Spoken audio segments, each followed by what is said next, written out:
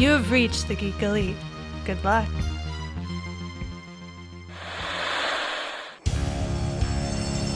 I know what you're thinking. Did he fire 6 shots or only 5? Well, to tell you the truth, in all this excitement, I've kind of lost track myself. But being this is a 44 Magnum, the most powerful handgun in the world, and would blow your head clean off, you've got to ask yourself one question. Do I feel lucky? Well, do you, punk? So, not to get into a very political episode, but we're going to get into a political episode. Obviously the country is very much in turmoil for a few reasons at the exact same time. But beginning back in May, when George Floyd was murdered by a bunch of police officers, the idea of social media becoming a place where people needed to learn more and be more informed became very prominent. So of that, like I don't want to say the way that I learned, because I do read articles and do research and stuff like that, but things that really spark my mind are movies. And obviously the reason why we started this podcast. I guess I just wanted to talk about a few of the movies that have come out recently that I thought were great and help open eyes, if you want, to what's going on around us. Yeah. Few of the movies that I saw, and the main movie we're going to talk about today would be The Five Bloods from Spike Lee, that's on Netflix right now. But a few of the other movies I saw were The Hate U Give from 2018, Just Mercy from 2019, and Queen and Slim from 2019. Did you happen to check out any of those? I watched The Five Bloods. I know you did. I haven't. I'm going to be completely honest. I don't think I've even.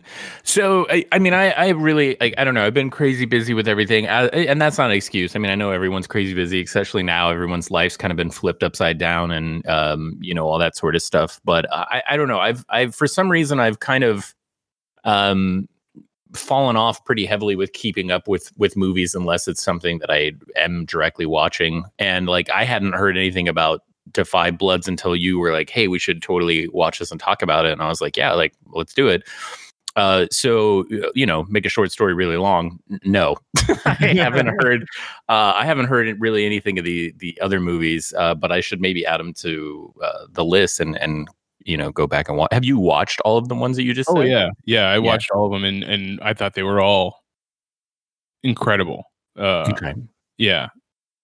I have a few reserves with The Five Bloods, but that's not content wise. It's style wise, like Spike Lee style. Like, I enjoy Spike Lee about as much as I enjoy Quentin Tarantino half the time. Oh my god! Oh, I was gonna say, okay, that was a better number than I was expecting you to say. Oh no, yeah, like both of their catalog, I like about half their movies. The other half, it's not so much. Obviously, it's not so much the way they make movies, because they're usually pretty similar in how when they make their individual movies, but it's the content, I guess, more than anything else, or the story that they decided to pick. So we'll see. Like this one, I just had a few issues with a couple of the style choices or movie making choices. And I'd love to hear what you think about them, because I think we had the same discussion when we talked about what's that one movie from Wes Anderson? Oh, Grand Budapest. Yes, Grand Budapest. Yeah, exactly. So yeah, I already know where you're going, because as soon as I saw it, I was like, Grand Budapest. And to be fair though, I don't necessarily know that or think that Wes Anderson was the first person to do that either, but. Oh no, absolutely not. And I have the most recent. Yeah, definitely most recent. So I guess what I'll just go right into some of the movies that I was talking about. So the Hate U Give is directed by George Tillman Jr., written by Audrey Wells, screenplay, and based on a novel from Angie Thomas. And it has a young actress, Amandla Steinberg. She let's see what else she's done. I know I've seen her in other things. She was in The Darkest Minds, and she was the young Rue in the Hunger Games, in the first Hunger Games movie. Okay. Yeah. She's a very, very good actress. She's very good, especially for a young age, and I think that's the most commendable thing for young actors and actresses. Like, I don't think that they really can wrap their head around the craft yet for most of the time, but she does an incredible job, in my opinion. Very cool. It's definitely one of the movies that brought up a lot of emotions for me. That's for sure. And it does one of the things that I unfortunately just recently learned about when Spider-Man Into the Spider-Verse came about. It's the whole code switching that people of color tend to have to do. So in the movie, when she is in her neighborhood, she feels it's okay for her to talk in a certain way, use language in a certain way. When she goes to the private school that she attends, she has to switch up the way that she talks so that, you know, she doesn't give off, I assume, so she doesn't give off a certain air like about her or stereotype or something. Stereotype, yeah, exactly. And I mean, I guess I understood the concept before Spider-Man Into the Spider-Verse, but I never heard the words before, if that makes sense. Yeah, like you were kind of like mentally aware that was the thing, but you didn't have like the vocabulary to associate that like it had a specific name had been given to doing it. Right, exactly. So the movie starts off, it's when the young actress, let's see, her character's name is Star Carter, goes to a party. And when she's there, she meets a young man that she knew from her earlier childhood, and the two of them get in a car together to leave the party. And when they leave the party, they get pulled over by the cops, and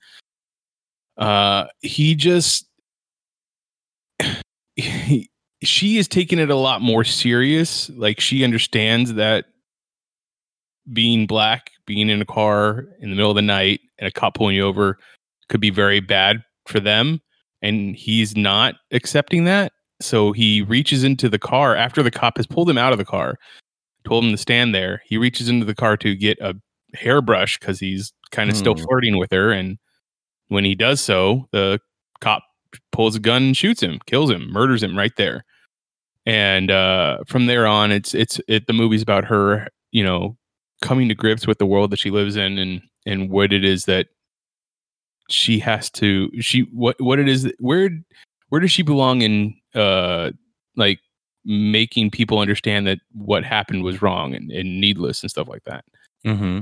Especially because I believe it's her uncle, played by Common, who is also a police officer. And, you know, that's a big issue, like, in the terms of, are you blue or are you black kind of thing. Mm-hmm. And it, like I said, it brings up a lot of emotions and ideas and anger, at least for me.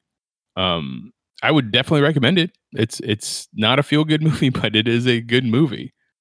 Well, but you know, and I think that's a really good point, and you kind of touched on it a little bit earlier. You know, where there was like certain times that you felt like you had watched movies and maybe had some things kind of opened up to you. So, you know, there's like a little bit of learning and education, I think was what the word you used. But yeah, I mean, not every movie has to be easy to watch. I mean, you know, obviously the movie the main movie we're talking about today is not something I would say is easy to watch. I think there's a lot more films that are harder to watch for sure, mm-hmm. but it definitely does deal with some pretty heavy content matter, and there's some pretty graphic stuff in it for sure. So, I mean, yeah, I don't think people need to just watch movies. I know some people do, obviously, but it's like you said, I think movies can also be a really good medium to kind of like help people see another side of an equation, or maybe, you know, be able to put themselves in someone else's experiences or shoes, and, you know, hopefully that can enlighten people, or you know, maybe give them another perspective to where they can hopefully start to grow and change, and maybe we can make things better, you know. No, you're absolutely right, and I love the that you brought up the, you know, you don't have to be, or they don't have to make you feel good or comfortable. What was your words you used? Oh, I don't remember. I just said it. I don't remember, but like that's what I also wanted to bring up is like a movie like this where obviously I don't feel great at the end of the movie. I don't feel um a happy. It's definitely not a happy ending because of everything that's happening in the movie. I'm okay with. I can enjoy in a way, like enjoy the craft, enjoy the story, enjoy the moral. But then when you give me a movie, and I believe we talked about it a couple weeks ago, when you give me a movie like Uncut Gems, where you have a character that's just so despicable that I'm following throughout the whole thing and just doing terrible thing after terrible thing, and I can't stand that. Like, I understand that I'm not supposed to feel good at the end of that movie either, but right. it's left me in a different place altogether. Well, and I think it's a totally different experience when you have a protagonist that in some capacities you can root for them. And I think that's the difference that you're getting at, is that there's at least characters in this. And, you know, there are obviously some spoiler alerts here for anybody that maybe hasn't watched it. But I mean, like, it starts off in one way, and then you end up somewhere that you never thought the story was going. Mm-hmm. You know what I mean? Like, when that movie starts, and I mean, I obviously went into this movie with really no knowledge of it. You're talking about Five Bloods. The Five Bloods, yeah. I don't know. We can come back to this. Did you want to talk about some of those other movies you had mentioned first, or? Yeah, I figured I'd get through those movies first. Okay, yeah. We'll tackle the Five Bloods if that's okay. For sure, totally. So I'll circle back to that. Okay. But I think that's what you're getting at, though, is that you know, in Da 5 Bloods, there is at least at the start of it, you know, some of the protagonists that you're like, okay, well, I can get behind this. I could root for this. Whereas, like, for you with Uncut Gems, you were like put off from his character from the very beginning to where you're like, yeah, I can't root for this guy. You know what I mean? Mm-hmm. No, yeah, exactly. The next movie I wanted to talk about was Just Mercy, which is based on a true story biopic. Michael B. Jordan, Jamie Foxx, Brie Larson, and directed, not surprisingly, but directed by Destin Daniel Cretton, who was going to be directing the Shang-Chi movie for the MCU, or is currently directing that movie. Jamie Foxx plays Walter McMillan, and this is a man who was, let me see if I can find the year that this takes place. But he's convicted at one point of killing, I believe, who is it? He's convicted of killing somebody, some white people in this town, and even though he's nowhere near where that would have happened, right? You know, someone else says that they saw him, and another person says that they know it was him. But as it goes on, Michael B. Jordan's character of the kind of he's set up his own like nonprofit law team to help people that are on death row to get their, you know, case looked at again, and hopefully get them off of death row. And you know, as he goes along, he sees all the evidence is all pretty shaky and terrible and not real, and you know, nobody believes that, or no one really thinks that he killed him, especially his that Jamie Foxx's family didn't kill the people, but because he had a history or had a rumor about him, like it was enough for everybody to convince that he's the one that did it. Okay. Yeah, it's once again a really good movie, and I don't remember anybody talking about it or seeing very much in ways of like promotion or advertising. Promotion for it, yeah, when it was supposed to come out. So when I got to check it out, I was really happy with what I saw, and Michael B. Jordan once again, just pulls off a great performance of a very young lawyer who might be in over his head, but understands the stakes in the end of this. Fake it till you make it, right? I mean, sometimes you might not want to do that when you have someone else's life on the line, but I mean, it's probably best not to, but I'm sure that it does unfortunately happen. You know what I mean? Oh yeah, yeah. But I agree with you though. I mean, I don't think I've seen a performance from Michael B. Jordan that wasn't amazing. You know what I mean? Mm-hmm. Yeah. No, I mean, we've talked in length about like the Creed movie and some of his other work, and you can sit there and just feel how great he is in Black Panther if you want to watch that one. I mean, I think he's like the best like character in that movie performance wise. I mean, he's pretty great. Well, him and what was it, Riri? No, that's Cherie or whatever her name is. Cherie, yeah, that's right. See, I personally like oh fuck, what is her name? The warrior lady that's the head of the military. Oh, doesn't she play Michonne? Yeah, she plays Michonne on The Walking Dead. Oh. And Denai Garcia. Yes. Denai, is that right? Yeah. Damn it. Now you make me feel bad. Anyways, Denai Guerrera. Okoye, that's her name. I liked her performance in that movie a lot. So I mean, she's another great actress, though. I mean, she's phenomenal as well. Oh yeah, very, very. And if you ever get a chance, check out the director Destin Daniel Cretton, his other film, Short Term 12, which was kind of a breakout role for Brie Larson, and it also has Keith David in it and a few other people if I can look it up real quick. But like it's got John Gallagher Jr., Stephanie Patrice, Rami Malek. It's got a lot of great actors in it, and it's not many people know about it, I don't think. Yeah, I don't think I've. Oh, you mean Short Term 12? Yeah, Short Term. Oh, okay, yeah, no, I've heard of that one, but yeah, I hadn't heard of the other one you were talking about. Mm-hmm. So with Just Mercy, it's a true story, so you should definitely check that out if you're a person that likes true story biopics, stuff like that, biodramas. The Queen and Slim also came out 2019. This was directed by Melina Matsoukas, and I'm probably destroying that name. I'm sorry. Screenplay by Lena Waithe, and it's a very interesting movie because the movie starts. I don't know if you saw the trailers for that or not, but the movie starts off with the two leads. They just go by Queen and Slim throughout the movie.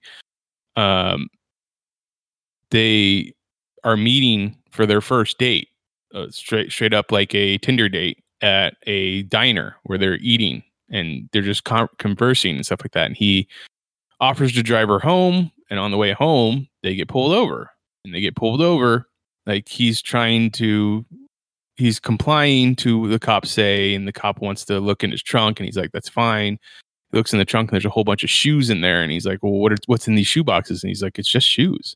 And when and then the cop is like, or the male played by Daniel Kaluuya says, "Can we please hurry this along?" As the cop is going through the shoe boxes, he's like, "It's cold out here," and it's freezing.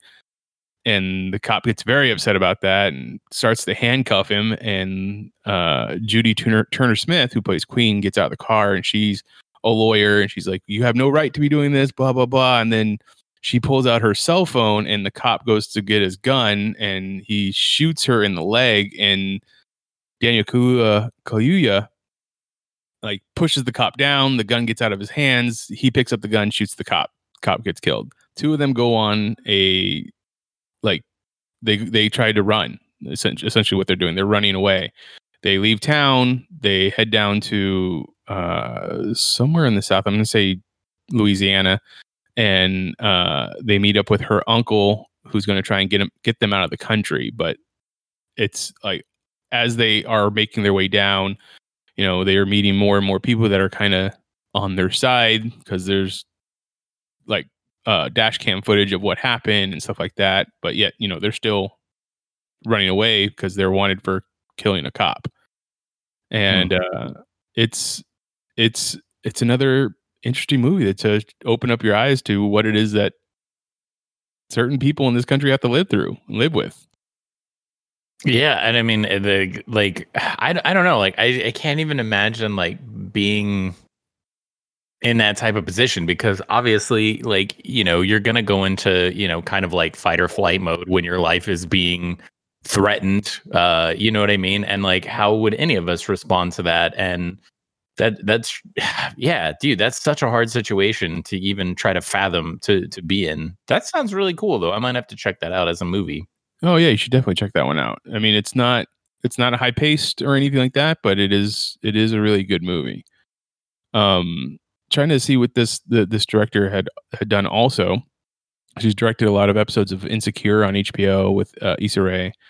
Master of None, she did 2 episodes of that. It's on Netflix.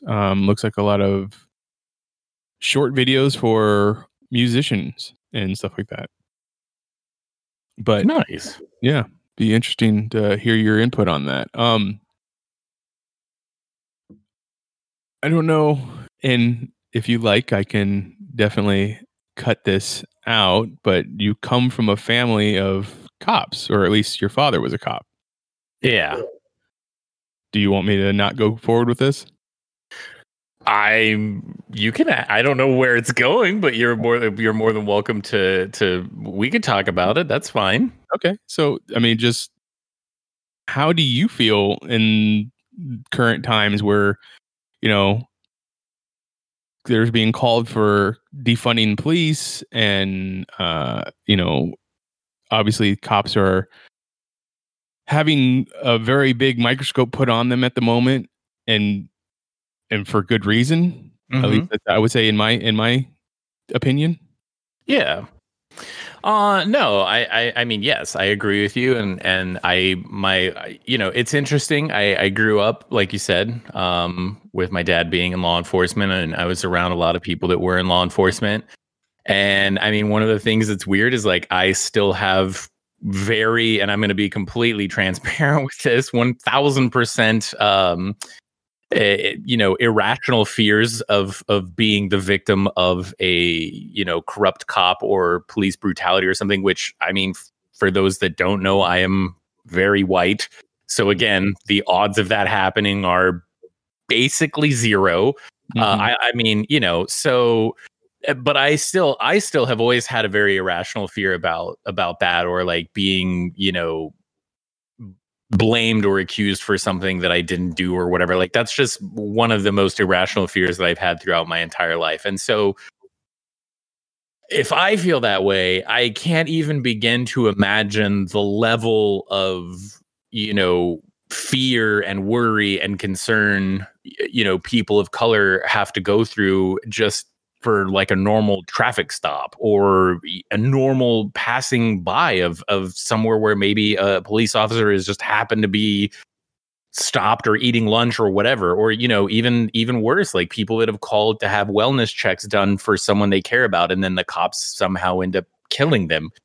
You know, I think that, you know, there is a huge problem with our law enforcement in our country. I don't, you know, it's so hard because you also don't want to discredit the good things that also does come out of it, because I have seen that side as well. Mm-hmm. But well, I mean, I'm not going to sit here and make you try and fix law enforcement in our country. No. I know, but I mean, you know, everything is a double-edged sword. You know what I mean? Like, because we do need law, we do need, you know what I mean? Like, we can't just be an anarchist society that has no structure. But I do believe that structure has got a lot to be better. You know what I mean? I think there needs to be a lot more training. To me, it's insane that, in order to be a lawyer, you have to go to a tremendous amount of schooling, which is quite difficult schooling for years. You have to pass multiple exams that are also extremely difficult that, a lot of really intelligent people I know have worked on and have not, passed those yet. And so, it's really crazy that in order to be a lawyer and practice as they call it, the same way they do in medicine, to practice law, like there is a tremendous requirement that's placed upon you. Whereas like for most law enforcement, that's really not the case. Like you can get into a police academy relatively easily. You don't have to study for years. You don't have to have a background in like law or any of that stuff. And then you're being put on the street with lethal weapons and told to go enforce laws that, quite frankly, you probably don't even know or don't even understand. And I don't think that that's necessarily fair either. I think the other side of the equation is that we are all people, and inevitably we're all flawed. And, nothing we do is ever going to be perfect. But does that mean that we shouldn't hold police to a higher standards? Absolutely not. I mean, if you were going to take on that as, your life's calling, because I'll be honest, I watched my dad do that job and I knew in a heartbeat I could never do it. And I know I couldn't. So I didn't even try, because I'm like, that's not for me. Like, I know I can't do that job. And so I think when you are someone that's hopefully going into law enforcement for the right reason, you're going into it, because it is your calling in life. I would say that I believe that that's the same of doctors. I hope if you're going into the medical field to, as you said earlier, have someone's life in your hands, which you do as a doctor or as a police officer. I would hope to God that is your calling and that you are going into that for the right reasons. But, we know that that's not always the case. In terms of defunding, I mean, it's obviously I don't know what every city is doing. I remember kind of like when that whole thing kind of started coming up. Like I might be off on my numbers here, but I remember looking into it, and I think the budget for just the city of Phoenix is like $600 or $700 million. Mm-hmm. And then you look like on the budget chart that I saw, and like the next closest thing to it was like, I think 20 something million. And you're like, well, wait a minute. Like, what the hell? Like, I don't know. Again, and that's very short-sighted because I don't know what it takes to really fund all of this stuff that law enforcement does. But that does seem astronomically high from a very, I'm going to call it ignorant, because like I said, I'm not an economist. I'm certainly not someone who knows all of the ins and outs of budgeting and running a city or a state or anything like that. But I mean, like when you see those numbers, and then I think in terms of education, I believe Arizona's rated 50th or 49th. I believe we're at 49 right now. So yeah, I mean, again, like that's one of those situations where, and maybe it's super ignorant on my part, but that's one of those situations where as someone you look at it and you go, well, yeah, this doesn't seem right. Like this really doesn't seem right. And, the other side of the equation that I, at least from the way that I understand it, and this may be ignorant, is, we have military personnel that we deploy into war zones that quite frankly are held to a higher standard of rules of engagement in a war zone than our own law enforcement officers are in protecting and serving the citizens of our country. And again, that's one of those things where that, to me, and it may be ignorant, that seems very short-sighted to me to have that be the case. We also, quite frankly, live in a country where guns are very rampant. And I mean, when you look at a lot of other countries that have, don't have that issue, like there isn't nearly as many situations where that's the case either. So I don't know. I don't really know that there's ever going to be a real solution to it. But I mean, I would hope that we could start finding ways to make things better for everyone, and to hopefully stop this, rampant, systemic racism with inside of our legal system in general. But I don't know. I mean, that's a really, obviously this has been going on for hundreds of years before we were even born. Mhm. And it really sucks because it doesn't seem like we've really made that much progress. And that's kind of, for me, caring about humanity and life and all of those things, it's really hard to digest the fact that so much time has passed and yet so little things have changed. Yeah, I'm right there with you, and thank you for opening up and talking about that. Yeah.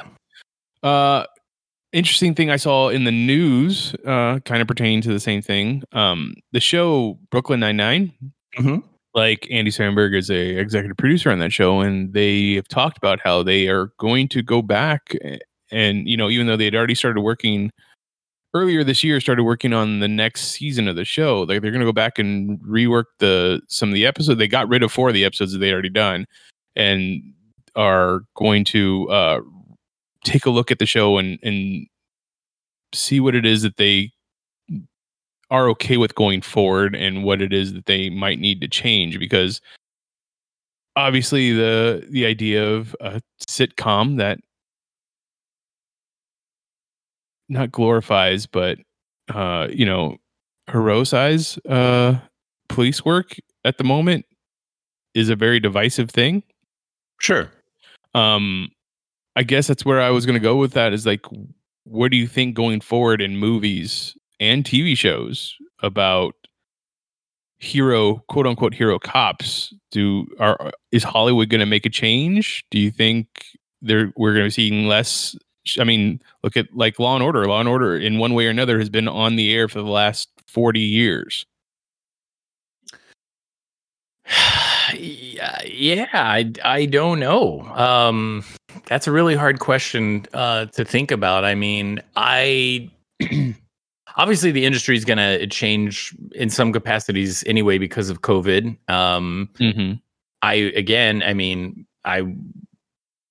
I would hope that, there is something that, for diversity's sake, that comes out of all of this as well, because, traditionally Hollywood hasn't had the greatest track record of really that either. You know what I mean?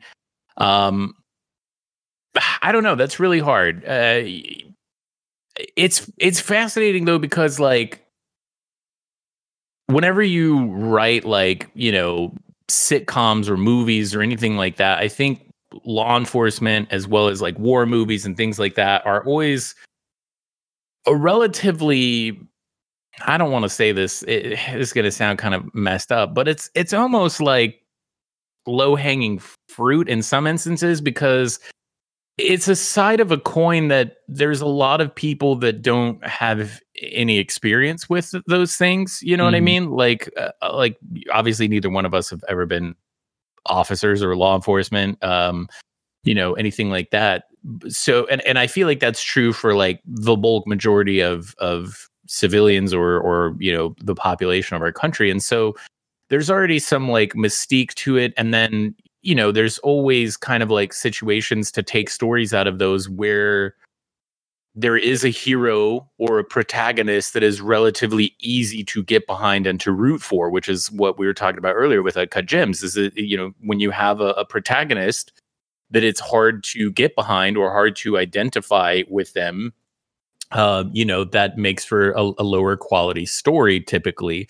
And so when you could take something like a war movie or a movie about the legal system, or things like where people just don't have a lot of knowledge about, but are also situations where we already do kind of view a lot of those people as heroes because they do go and lay their lives on the lines for everyone else, and these things. And so to me, I don't know that I could see them completely coming away from those types of movies.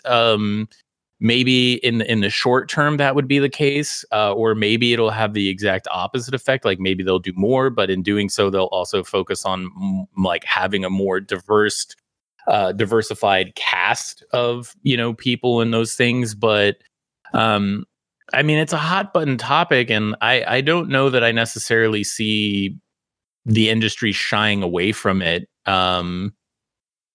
They might come away from the hero genre, but it might be more about focusing on, kind of telling stories that in some way or another deal with reform or, changing the system to be better. That might be a possibility. Okay. If that makes sense. No, that does make sense. And your comment about the low hanging fruit, like take into account the movie we're going to talk about today, Da 5 Bloods. Mm-hmm. I mean, these are 4 gentlemen that are coming back to Vietnam to steal money that they stole in the first place. Like we've seen, and it's not a new movie. We saw the same thing in Triple Frontier. Last year, we saw the same thing with Three Kings. Which is funny because it's the same cinematographer. Oh, I did not know that. That is funny. Yeah, it's I believe his name's Newton Thomas Siegel, I think, if I'm not mistaken. But yeah, it's same cinematographer. I mean, has he done other war movies? Is that the connection, or is it more just wartime heist movies? I mean, he's done a ton of movies. I mean, he did Drive. He did The Usual Suspects. Oh, wow. He did some of the X-Men movies, if I recall correctly. I mean, he's been in the industry for quite a while. I don't really recall if he's done any other heist or war movies. I'm sure he probably has if he's been in the industry for that long. Just because, again, and I'm not using like low-hanging fruit in a derogatory statement. I'm just saying, like, I think it's easier to pick those stories. Oh, no, and tell a compelling thing. You know what I mean? Yeah, no, I wasn't throwing you in the bus or anything. I just think, like I was saying, like, these are all 3 of these movies. They're characters that are doing a bad thing, but we're rooting for them. Like, we want them to get away with it.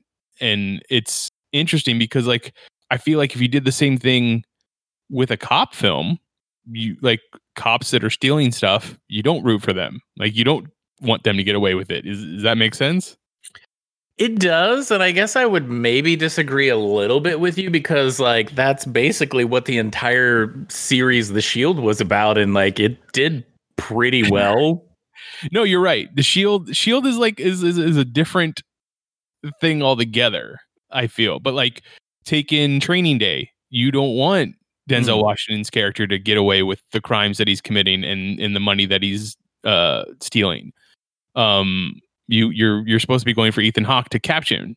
You know what I mean? That's true. Yeah, no, that's true. You're right. Yeah, you're right. The Shield is a completely different animal, and it's surprising that it worked out as well as it did, and is critically acclaimed. And I don't know, it's a different thing. I mean, everything that happens in that show is things that we're fundamentally against.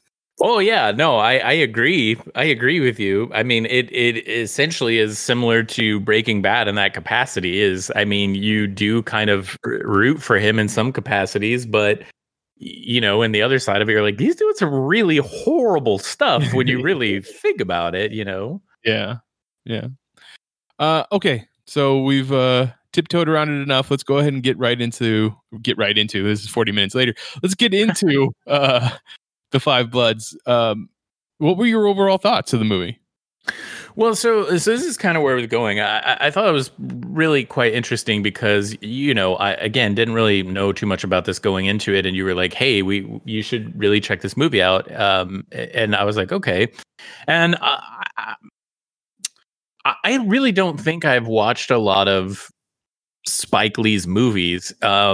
Interesting. Or at least I don't recall watching a lot of them, perhaps. I mean, obviously I watched his remake of Old Boy because I loved the original Korean version a lot. I think he did the 25th Hour. Yeah, I think that was him. I know we saw 25th Hour together, so I know you've seen that one. Yeah, so I don't know. So I was kind of like not really sure. Like, I mean, I had a little bit of an idea of what to expect going into this, but not really. And then for maybe those listening, like Spike Lee's done a lot of shorts in his career, a lot of like documentary type shorts and things like that. Like he's done a lot of things that have been less like fictional, I guess is what I would say. Like, or he's done more like non-fictional work. than a lot of other filmmakers that you typically watch, in my opinion. And so you were like, let's watch this. And I was like, okay. I sat down last night and I was pretty tired. And I was like, okay, well, I'll fire it up. I'll start it and we'll see what happens. The movie starts off in a very, very, very strong documentary type of way. Mm-hmm. And it's showing us a lot of really graphic historical content. I mean, there's literally I forget the name of the event, but it's like the photograph where the man is being shot in the head, and they show it. They show the guy get shot in the head. They show him fall on the ground and he's bleeding out. And I was just like, oh my God. They also show the monks that set themselves on fire. Yep. Yeah. So it starts off very graphical and very documentary-ish. And I was like, oh my gosh, I had no idea I was about to watch a documentary right now. And it carries that for a good little while. And then all of a sudden it transitions kind of into, I believe it just says modern day Vietnam. Mm-hmm. And I was like, okay. And even that, I was a little like, well, wait a minute. Like, is it modern day as in 2020 Vietnam, or is it like modern day for this story, like in Vietnam? Like, I wasn't quite sure where we were at in the timeline just yet. And then as it starts to unfold, you're like, oh no, this is very much 2020 Vietnam. Yeah. Like, okay, we're here now, right? And so then you're like, this is interesting. And, you know, these 4 men have come to Vietnam again to, at first I was thinking, okay, they came back to Vietnam to, I don't know, meet up. Like they're meeting up there. I'm like, oh, why did they go back here? Like, what is the deal with this? Why are they maybe they're just having like a reunion here and they're, coming back to where it all happens so that they can like see how things have changed, or maybe let go of the fact that they were in the war, or whatever. And then it progresses a little bit further, and you're like, oh, they came back to try to find the remains of one of their fallen brothers in war. And I was like, oh, okay, that makes sense. That's a very noble thing to be doing. And then it very quickly changes again to where it's like, oh, well, actually, we came back for a metric ton of gold, and we're all going to be stupid rich now. And I was like, wow. Like, wait, what? So, yeah. And then, like, I don't know. It's really, like, interesting, too, because even as you progress through the movie, there's little inserts of documentary in there. There's like little moments where they mention something and it'll flash to like a real image, and they give you a date in a specific like location of where this is taking place and stuff like that. Yeah. And so I have to say, and like what you were talking about earlier is, so it's kind of going through that, but then it also does kind of cut. I have a hard time even calling it flashbacks. It's not really like a full.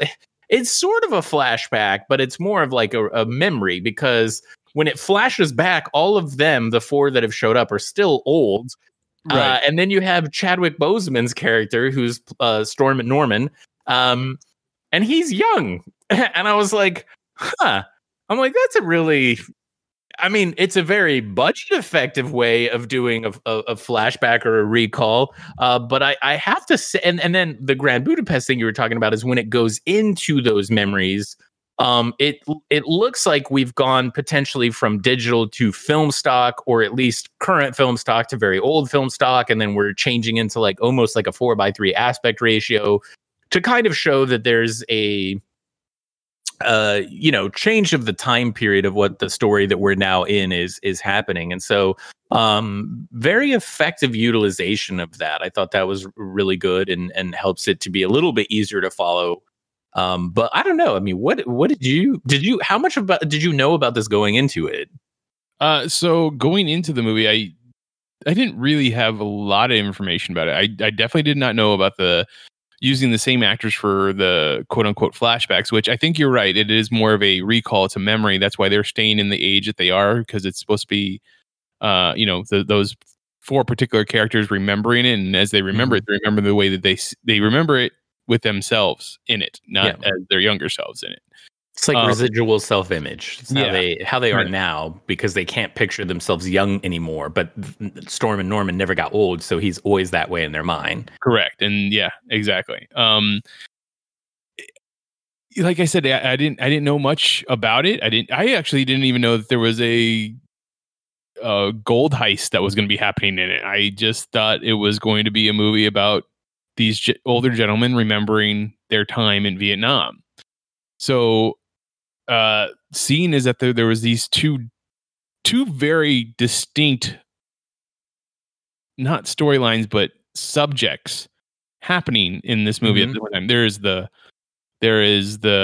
war, the war heist, or I guess the finding the gold kind of thing, and there's this other social justice theme going on at the same time. That's very much Chadwick Boseman's Norman character's purpose in the movie, is to constantly be reminding him, like, look, this is why we're here. This is what we're doing. Our people have been fighting for this country since the beginning. Like, you even bring up the case of, what is it, Atticus something, the first man that died during the Civil War. It was a black man, so like that, and like, it's been that way this whole time. And when they bring up that statistic in the end of, was it 11% of America's population at the time was African American, but 32% of the soldiers in Vietnam were black soldiers. And which is another interesting thing, is that, there aren't very many war movies that focus on black Americans being the soldiers. There's Glory, there's the Tuskegee Airmen, but there's none, and there's especially none about Vietnam, which 32%. That's a pretty big percent. It's a very, very staggering number when you hear it, especially put into the context of the way that they delivered those statistics. Like 11% of the population is that way, but then 32% are being called to go to war. In the draft, most likely, on top of that. And yeah, that's, oh my God, that really hit me. I was like, holy crap. And then you also have, subjects of PTSD that's happening, and that the character of Paul definitely suffers from that. And you find out at the end that it's more than just being in the war. It's the fact that he killed his best friend through friendly fire. Like, that's a big reveal that I did not see coming. Like, there's a couple that you can very much telegraph throughout this movie. There's what was this, the guy who has his name on all the car dealerships. Yeah. As he's walking backwards over and over, it's like, well, obviously he's about to step on a mine, because everybody has been talking about mines, or at least they talked about mines 2 scenes earlier. And then, for sure enough, he steps on a mine. Man, I was not expecting to see his half body and him still alive while, sitting there. I wasn't either, but I have to say that did take me out a little bit, because it just instantly snapped me into Tropic Thunder when Ben Stiller's like sitting there with his arms off, and I was just like, oh, but but it's still really jarring. Yeah. And I have to say that maybe it's Samuel Jackson in Deep Blue Sea that has ruined me. For any time that anybody stands in the middle, like, and just has a big old speech about what's going to be, we're going to do the right thing, and this is going to happen. And now, and then all of a sudden dies in a big way. Yeah. So every time that happens, even if the person doesn't end up dying at the end, I'm like, okay, this person's about to die. Like, it's about to happen. So interesting fun fact, though. I did read a little bit about this before we talked about it. So interesting fun fact, because you said Sam Jackson, he and Don Cheadle were actually originally in talks to be in this movie, and then they had to back out because of conflicts, scheduling conflicts. Yeah, so was Giancarlo Esposito, and Denzel Washington and his son John David Washington were supposed to be in this movie. That's crazy. That would have been like a totally different movie with Sam Jackson. What was that? I said that would have been a totally different movie with Sam Jackson. Oh, yeah. Yeah. Because I'm guessing he would have played Paul, and like the whole boat scene where he's yelling at the guy for selling him a chicken, and they kept saying like mother effer over and over again. I was like, oh. I really think that he would have played Otis, and Denzel Washington would have played Paul. Wow. I would have thought that would have been the other way around for me, but that would be interesting. I would totally be down to rewatch the movie that way too. I mean, yeah, you're right. It could have been anyway. Just because and maybe that's just because I think Denzel Washington and his son John or David would have played David and would have had the father-son thing there. Which that would have been interesting. I was very interested about the whole letter at the end of the movie too. The letter from Paul to David that he gave to Otis to give to him if he didn't make it through this. And throughout the movie, like obviously, Paul is suffering, mentally throughout his whole life after coming back from Vietnam. You throw on the fact that his son, or his wife dies during the birth of his son, like it's compounding. And he's throughout this whole movie, he's kind of like, I just couldn't love my son. I couldn't love him the way that he needed to be loved. I couldn't, I was so angry and stuff like that. But then the letter comes out and it's like, I do love you and all that. And, your mother and I love you. And I don't know how I felt about that. Like, I get what Spike Lee was trying to do. But in the day and age of recognizing the toxic people in your family, like a person that as bad as Paul is, and I know I don't have much to go on before this movie starts, but to me, it just felt like that letter is not enough. Well, they alluded to the fact that he was pretty crappy to his son. And then, there was definitely some moment, like for as good as the movie is, which I do think it is really good. There's also a lot of things that are also feel very disjointed because even the whole timeline of the letter, because like when he was sitting there, like, and maybe I misheard it, but it kind of shows them in the car and he's handing him the note or whatever. But then he says something to the effect of like, oh, I gave this to him. And like, I don't know, for some reason, like my mind went to, he gave it to him when they went to Vietnam the first time, but I'm pretty sure he was trying to say that it was the second time that he gave it to him. But then there's so much like back and forth to where they're like kind of bonding, but then they're not really bonding. But then the son's supposed to be a good person, but then he's kind of not really doing great things. But then like, that's kind of the case for everyone. And I think to a large degree, that's also like one of the underlying themes of the movie is that money just really turns people into garbage. Because quite frankly, they all seem to be relatively decent people at first.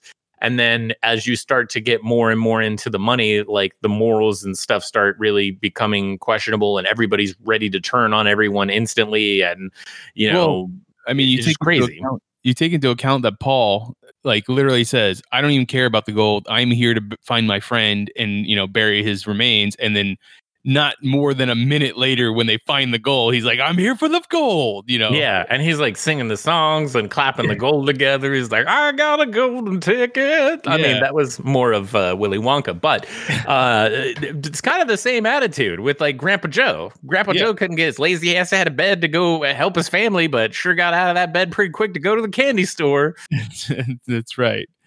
And that wasn't even real gold. That was just a gold ticket. I doubt that was actually monetarily worth anything. So, I mean, $47 million of gold. And Paul was like, well, forget Norman.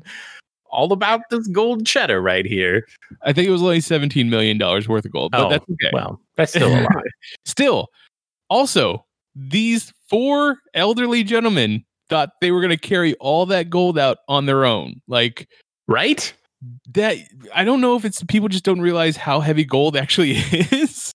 That's what I was saying. I was like, as soon as they did, I'm like, how the heck are they gonna get all that out of there? Like, they 4 of them are just gonna carry like a metric ton of gold, and then they also have to carry out the remains of their friend, assuming that they did find their friend. Well, they did address that actually. So when he had the approval letters and he was talking to the guide, he said, we're going to find him and then a recovery team is going to come in. Got you. Okay. So they did address that. But I was thinking that too, because I'm like, are they going to go dig him up and then bring him back in like a bag or something? And then he was like, oh, then whatever embassy recovery team or something is going to come in. I was like, oh, okay, well, yeah, that makes a little more sense. Yeah, so I guess they just take down the coordinates of where they were at, right? Right.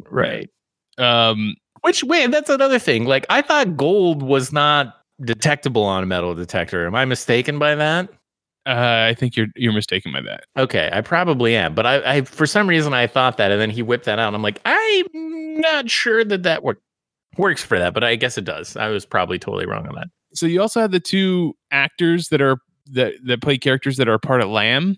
They were both in Black Klansman. I don't know if you had a chance to watch that or not. I haven't. I really want to. I've heard really good things about it. Yeah, it is a really good movie, and it's interesting to see the two of them in this and not really have a part.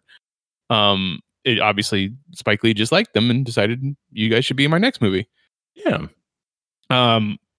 When they first show them, when they show them after the guys find the gold, didn't they have guns in their hands? Like, I know I should have went back and looked at the scene, but I thought they were in the shadows. They had guns, but then when they show up after Eddie steps on the landmine, they don't have any weapons. So you're talking about like the viewpoint where we see the two people and it's like through the trees and they're like picking gold up? No, that is the Vietnamese people that show up later that was sent by the professional. So yeah, Jean Reno. What did you think of Jean Reno's character? Like, did you suspect that he was going to betray them? I mean, kind of. I mean, I think, you kind of just make that association. But then I was like, well, I mean, he could have just screwed him after the fact. Like, he could have literally, like, they had to give the gold to, like, it almost would have been smarter on his part to just screw them after the fact, because they would have had to have brought the gold to him. Yeah, and then who are they going to report it to? Right. Well, then he converts the gold and does whatever shady stuff he was going to do, and then just doesn't deposit the money. Yeah. Because what are they going to do? Be like, oh, we buried this gold. Like, how are they going to get, you know what I mean? Like, it made no sense to me that he was like, I'm going to totally F them out of this before they do all the hard work. Like, what? No, like, they're already bringing it to you. I guess the biggest thing is, like, maybe Paul's character just really pissed him off, so he wanted to get him killed. I mean, he still could have killed him. That's true. They're bringing it to you. That you just wait. You just sit back, wait. They show up. 30 people unload on them. You do the shady stuff with the gold. You call it a day. You don't even have to go into the humid jungle. Yeah. Not very smart. The professional. It seemed like a bad story turn. But that's what I mean. There's just little. I mean, whatever. Obviously, you have to do that to have a movie. I mean, right? I mean, that's like a given. People always make really stupid decisions, or else you wouldn't have a story. But I don't know. It's just interesting that there was like a lot of things that just felt like it didn't work, or it just wasn't. It just didn't feel connected properly. And I think it's maybe even so much more evident because the rest of the movie is just genuinely so well done and so good that those few moments, like, because if you just had like a movie that was like okay and you had some really bad parts to it, you're gonna be like, they're not gonna seem as bad, because you're like, well, the rest of the movie's decent, so like that's not that bad. But when you have everything else in the movie that's like pretty well elevated, when you do have those moments, they seem that much more in your face. Like, they jar you so much more because you're like, well, everything else was going so well. Like, what happened? Mm-hmm. But that's hard. That's hard of any creative endeavor, for sure.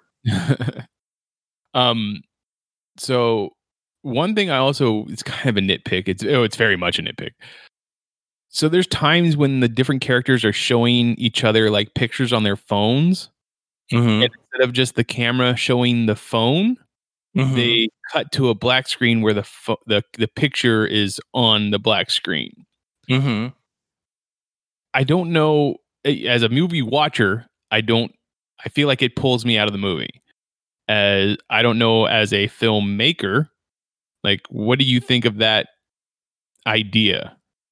Well, I might have, because a lot of the photos that they showed, I thought was Eddie taking them, because he had like a camera with him and he was taking stills, and I think it was showing the images that he was taking. Yeah, no, that's a different thing though, and I understand. I kind of understand that. Like, when they show him the picture that he's taking with his actual camera, but I mean, like if they at the very beginning when they meet in the hotel lobby He just wants to show them a picture on his phone that of like his family or something. I don't remember what it was, but when they do that, the screen goes black and then the picture just shows up and then it goes back. I mean, the only thing that I could think of there is maybe it was a directorial choice to try to start getting used to. Yeah, get people a little bit more comfortable with the fact that this was going to be a continued thing that happens throughout the movie. I'd maybe have to go back and watch it again. I mean, a lot of the, real photos, because there was like a couple of times where they cut in with like, people that had actually, at least I believe people that had actually served and had died, and it had like their name and the dates that they had served and when they had passed. And then there was some of showing kind of the fallout of war, so to speak, where it was, some of the Vietnamese children that had been killed and very graphic. So I feel like maybe that's just creating a cinematic language for your film. And I would agree with you. It probably isn't as effective if you're talking about, the fictional side of stuff. I think it's a lot more, at least to me as a viewer, it feels a lot more powerful when all of those things that you are focusing and giving that screen time 100% to is 100% non-fictional. It makes it that much more impactful. But, inevitably, I think you do have to also get your audience and keep consistency and get people used to things. And I feel like maybe that's why. I mean, obviously, Spike Lee plays with the aspect ratio, or what's the word I'm looking for? Because like there's a time when you see the film through the footage of the, was it 16 millimeter camera or whatever? I mean, it could be. It looks like a little like handheld Bolex type of camera. It's definitely shooting film for sure. You see the little mark in the side and stuff like that. So the whole movie, throughout the whole movie, he's playing with that, with the medium in that way. Mm-hmm. So, and sorry, I didn't mean to cut you off. It is interesting though that pretty much all of that was from Eddie's perspective. Like, I don't think, from what I recall, we see Eddie in the reverse of that. Like, it's almost all like he was the one with the camera, he was the one with the film camera. I think it was Eddie and Melvin. I think the two. Oh, was it? A couple times, yeah. Okay. Yeah, because I was like, well, if it is just the one character, that's kind of interesting too. Because like, what was the choice behind that? Like, why? I don't know. That is interesting. I maybe I'll have to watch it again because that's a really interesting question. And the last thing is that when they finally show a picture of the 5 of them back in Vietnam at the first time, during the war, like you see all the characters that we've seen throughout the movies in younger makeup or special effects to make them look younger. It's the only time, and it's just that still photo. Like, how do you feel about that? No, I mean, and again, I think that's good because that was capturing that as it actually happened, whereas like what we were talking about earlier, where like it's more of a recall than a flashback, to where you have those moments of where they're reimagining themselves in the scenario, but they have changed. They're not the same person they were then. And so I think making that distinction is also very important. And I feel like that's a very strong directorial choice as well, to say, they went through this together and they all were a certain way then, but they've come out of it very, very different, and they have changed. And even in remembering those things, they can now only remember it as they have changed. They can't truly recall it as they were when they were there. Which brings up something. Sorry to cut you off. No, go for it. Which brings up something, because like even when Otis explains to David who Norman was, he's sitting there like, oh, they're all like, oh, he's this super soldier. Like, he was the best of us. He was the best of the best. And then you get to the flashback or memory where the lady is sneaking up on the side of the plane, and that's when Paul accidentally shoots Norman. Like, if he's such the great soldier, like how did she get up past him like that? Like, at that point, I'm not questioning his ability to be a soldier. I'm just saying he's probably not as good as they are remembering it. They're glorifying his memory, or holding him up higher than he actually was.